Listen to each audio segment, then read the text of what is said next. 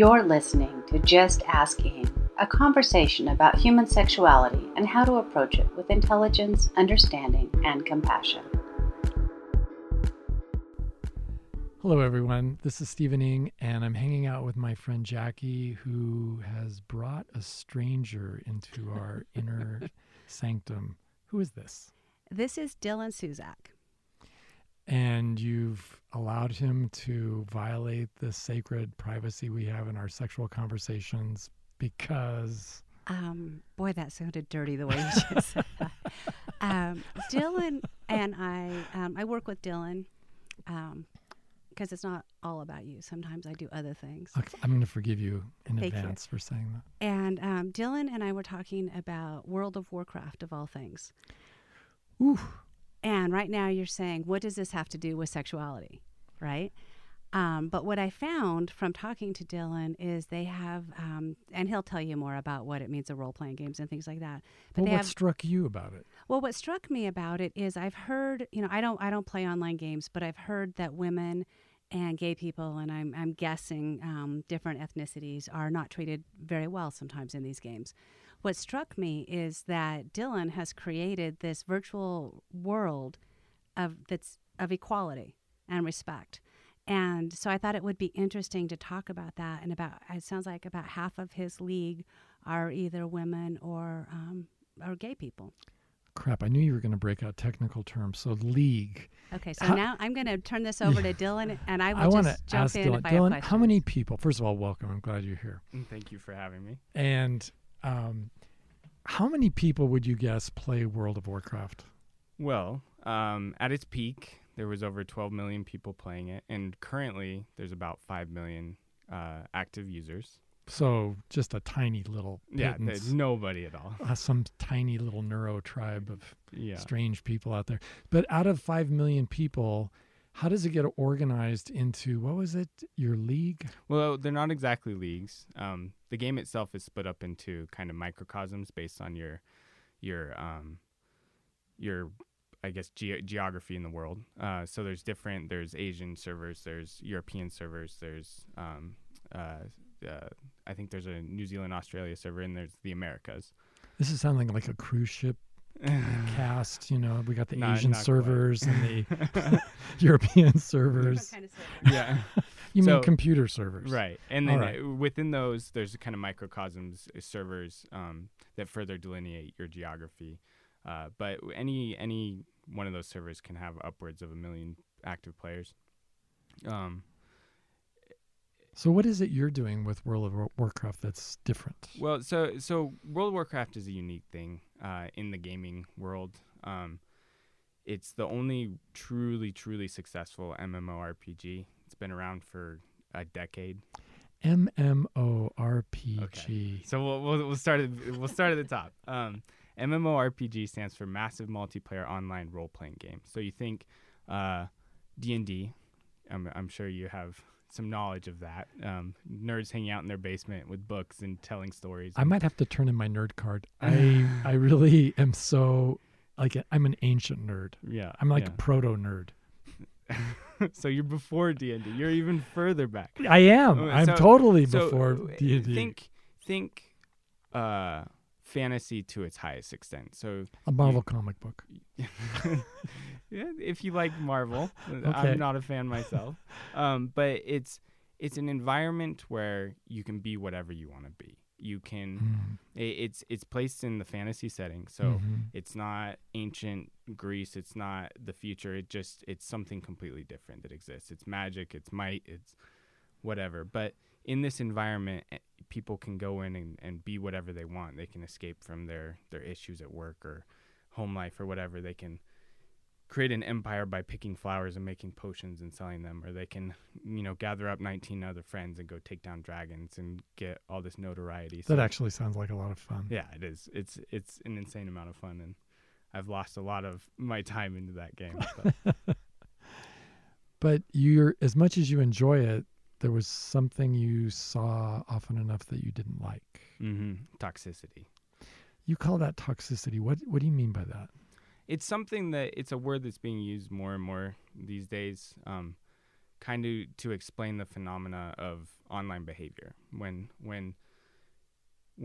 coercive powers don't exist to kind of curtail that stuff, when you can call someone something and have, no opportunity of reprisal, no one to punch you in the face or, someone else to hold you accountable, kind of your basest nature comes out. And for a lot of people, that's pretty negative stuff.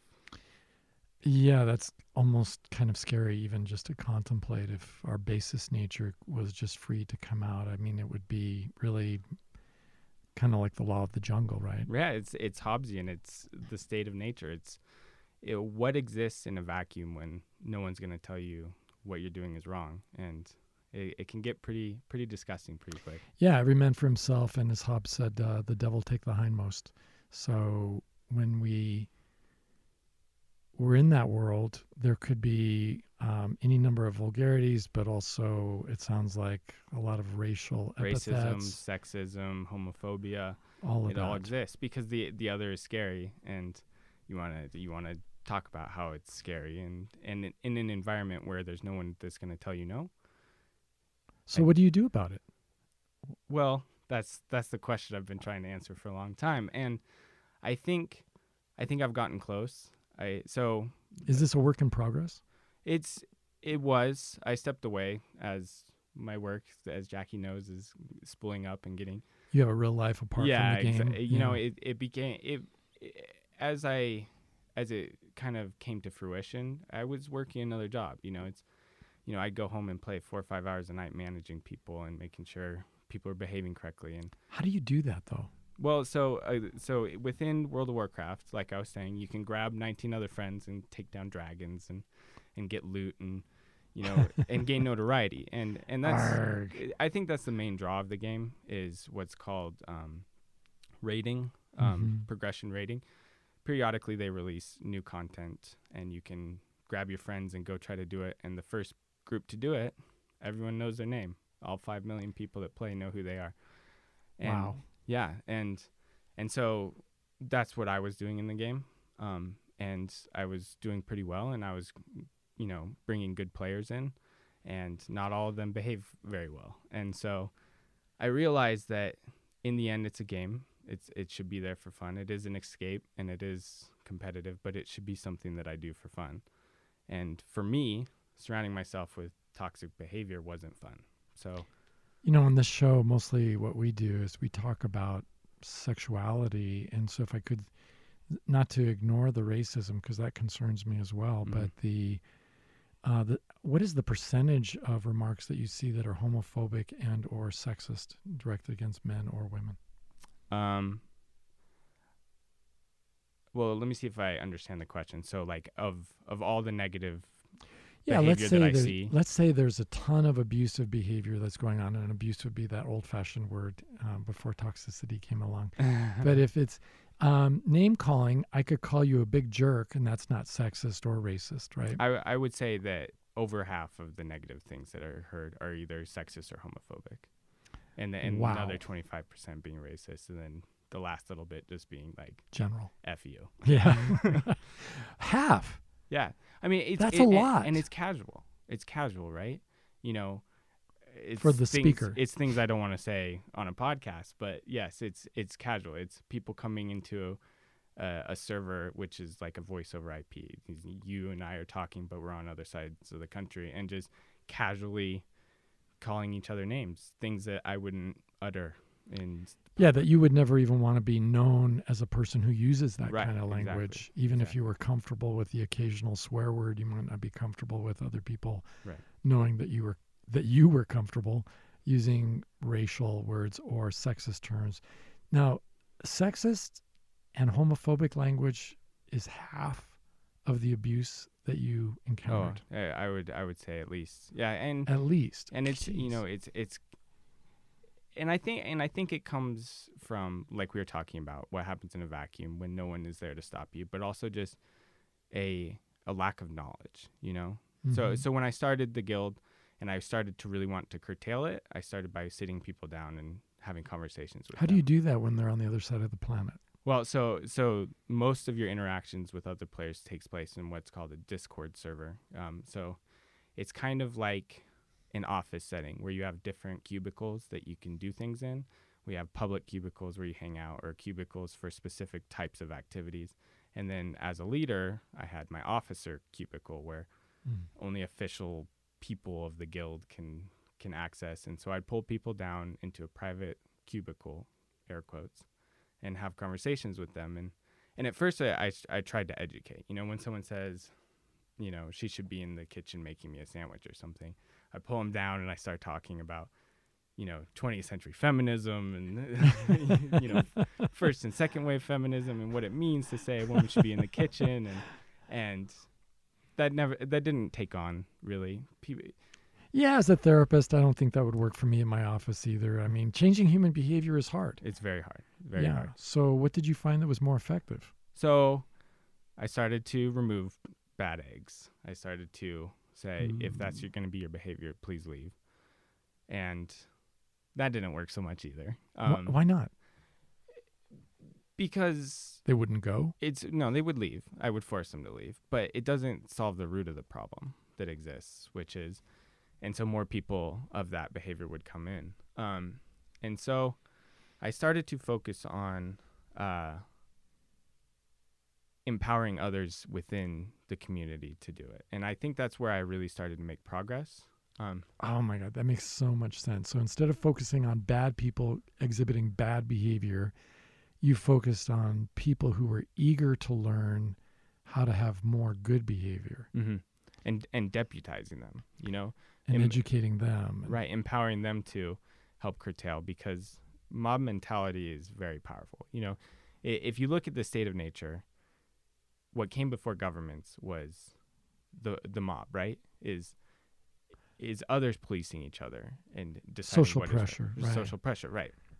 And so when you start to educate others and others that are educated, empowering them to affect change and say they don't like something, and that's where it really started to work. And how long did that take? Well, when you say it started to work, what have you experienced in terms of the change in behavior? I mean, is it just your guild? Is it just the league you're in? Is it just some tiny little corner of World of Warcraft? It's an oasis. It's definitely an oasis. This is not the answer. I didn't affect great change amongst all the players of World of Warcraft, but I created an oasis. And predominantly, when I decided to move along, it still saddens me, but I left it in good hands. And does it continue to be an abuse-free environment? Yeah, they're not competitive anymore. They're not rating at the top end like when I was there, but it continues to be an abuse-free environment. And more importantly, does it continue to be fun? Yes, very much so. Well, that says it all, doesn't it? But the most important thing is that when I started to empower people because they knew I had their back. They knew if they stood up to something and it got ugly, I would end that situation. I would do what I needed to do, whether it was removing someone or something. And so empowered people to do what they felt was right in their heart. And not only that, but it created an environment where more and more people wanted to be in it, to a point where, you know, I had more and more players in it that had the right mindset, that cared enough about these things. You know, I am wondering, as I often do, like, okay, so how can we change the world now? Pinky, how can we change the world? And but I have a more personal question. How did this make you feel when you were able to create that oasis that was abuse free? I think it was twofold. I think obviously I was very happy because these people that I thought were the drudges of society, that their true human nature was to be disgusting, could change and could see. But then it also made me very sad for the world, because more and more as our population goes up, as the ability to, you know, use platforms like Facebook and Twitter and all this stuff to say things without true reprisal, that it makes me very sad that this is the direction we're heading, where you can't police everyone all the time. You know, you can't always keep people accountable. And if this is their true nature, then, you know, what the future is pretty grim. Yeah, and I can't go down that road because I'll end up committing suicide. I have so many clients who would really resent that. Yeah. That's very depressing to think about. Right. In fact, it's more encouraging for me to think, no, single-handedly, and then with the help of the other people in your group, you were able to create this wonderful environment that was free of homophobia and sexism. And it's sort of like a man who is trying to change a habit, and he starts working out and he's got 1 day in. And then if he can do it for 1 day, he can do it for another. And if he can do it for, 7 days, he can do it for 2 weeks. Mm-hmm. And if he can do it for a week, then he can do it for a month. And Right. this hope sort of builds on itself, and there's this sense of expectation. And I'm sort of, it's been a long time since I was a teenager and had that kind of angst that goes with being a teenager. But I feel more hopeful because you were doing this like part-time, like just for your own personal comfort. Right. And it made your life better. And I'm thinking, Very much so. Why? So there's really nothing to stop anybody else who's listening to this from doing the same thing in their And I think it is a roadmap that can be applied to the world. I think that as it becomes harder to police people and hold them accountable because, workplaces are growing. You don't always have a boss looking over the shoulder. You don't always have, a coercive power to say, stop it, you're behaving poorly. And I think it really falls to our shoulders to police each other, to make sure that each of us are creating an environment that is more politically correct, not just for the nature of being politically correct, but just doing the right thing. Yeah, because that's its own reward. Yeah. Treating people decently. Yeah. So can I ask you, I guess I'm dying to know some more about this, because if one person can do this, why isn't it the case that they're doing this on Facebook and on social media, all the other social media out there? Because if one person can do this and make this big of a change, and it feels that great to be living in an environment that's free of the pervasive sexism and racism that we experience in this world, why isn't that happening more, do you think? Because it's hard. It's hard. Okay, so when you say it's hard, what kind of things would you say to somebody to confront them? And I mean, you haul them off. Let's see, no, you don't haul them off to the private room anymore. You're talking to the people who are already the good people, the people who never use this language. What would you advise them to do when they encounter somebody who uses a sexist slur or some kind of homophobic insult? I would say that education is very helpful. Just telling someone something is wrong is hard, but like we're talking about, it's hard to change their nature.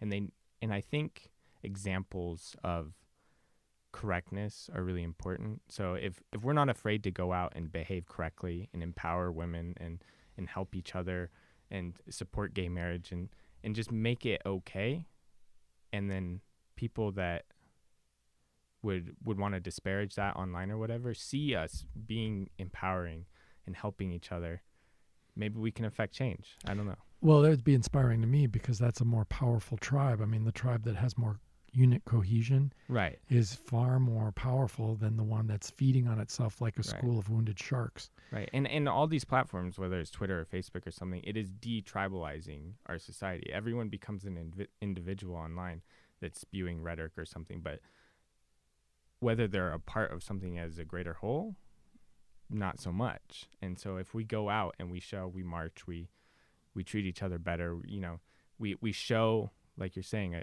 a tribe that cares, that has that cohesion. I think it is inspiring. I find it very inspiring. But you're holding back the secret sauce. I want to know, what is the recipe for getting, let's say I'm a 14-year-old guy and I want to do the right thing and I never use that kind of language, but there's some older guys in my group who are using that language. How do I confront them?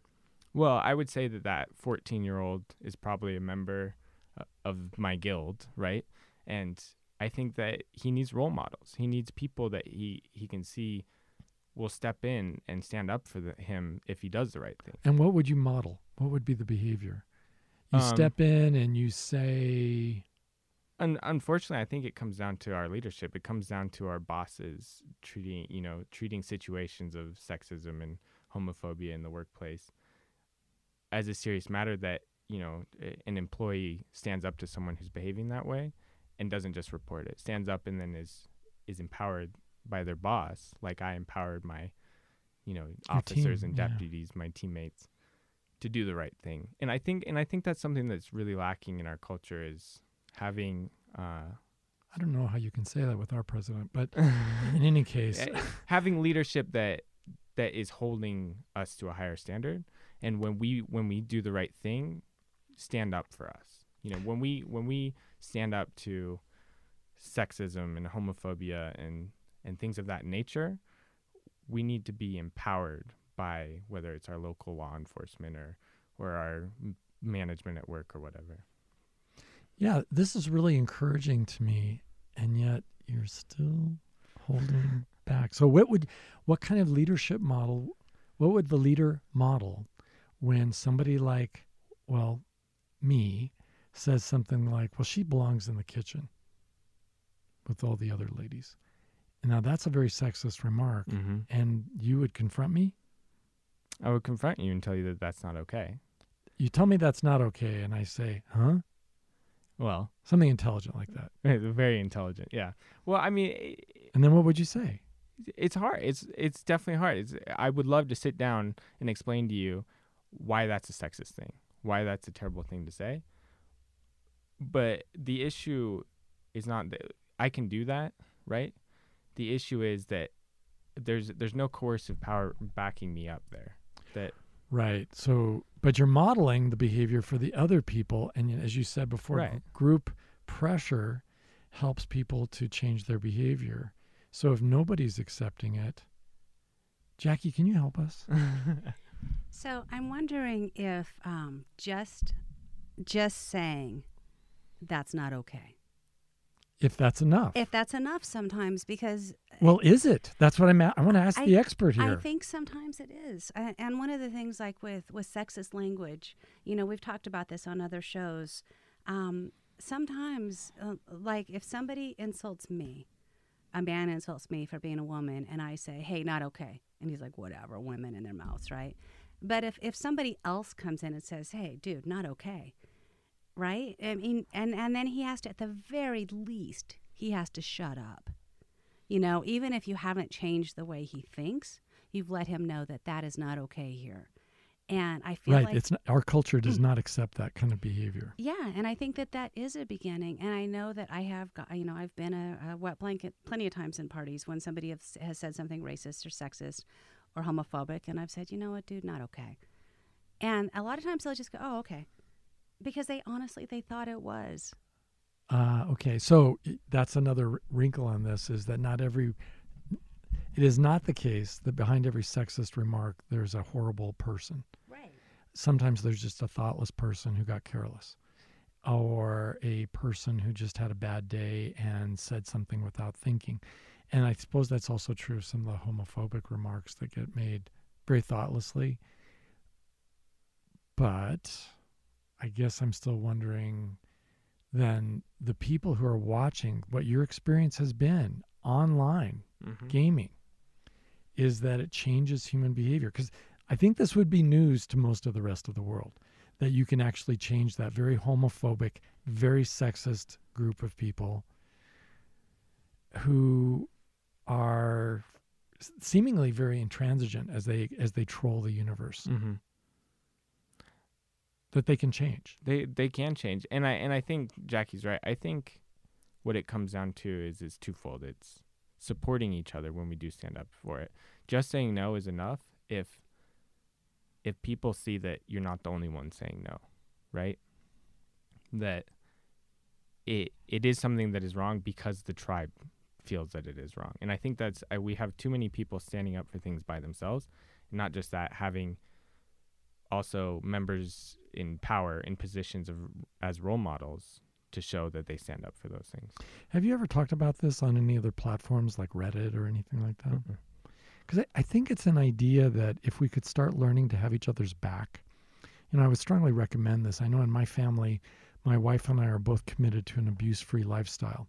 And that means no racism or sexism or anything like that. So for us, holding the line on that means that our home is now a safe place. It's a safe zone. We don't treat each other like that. And we're certainly not going to allow guests and visitors and children to come over and behave that way. And so it does change our world.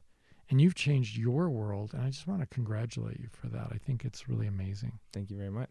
Oh, yeah. It's really amazing. I'm trying to think of some way to help more people learn how to do this. And I hope the people who are listening to this get the idea that it's really as simple as speaking up, and it's in your hands. And if you're not speaking up, then you really have to ask yourself, why not? What is the ghost in the machine that I'm afraid of? Why am I not speaking up? And come to grips with that. Thanks again for showing up. Yeah, it's my pleasure. Jackie, you can bring friends anytime. Right? I told you. I told you he was smart and would have amazing things to teach you. Thank you, Jackie. Thank you. And if you have questions for Stephen, please tweet us at StephenIngMFT.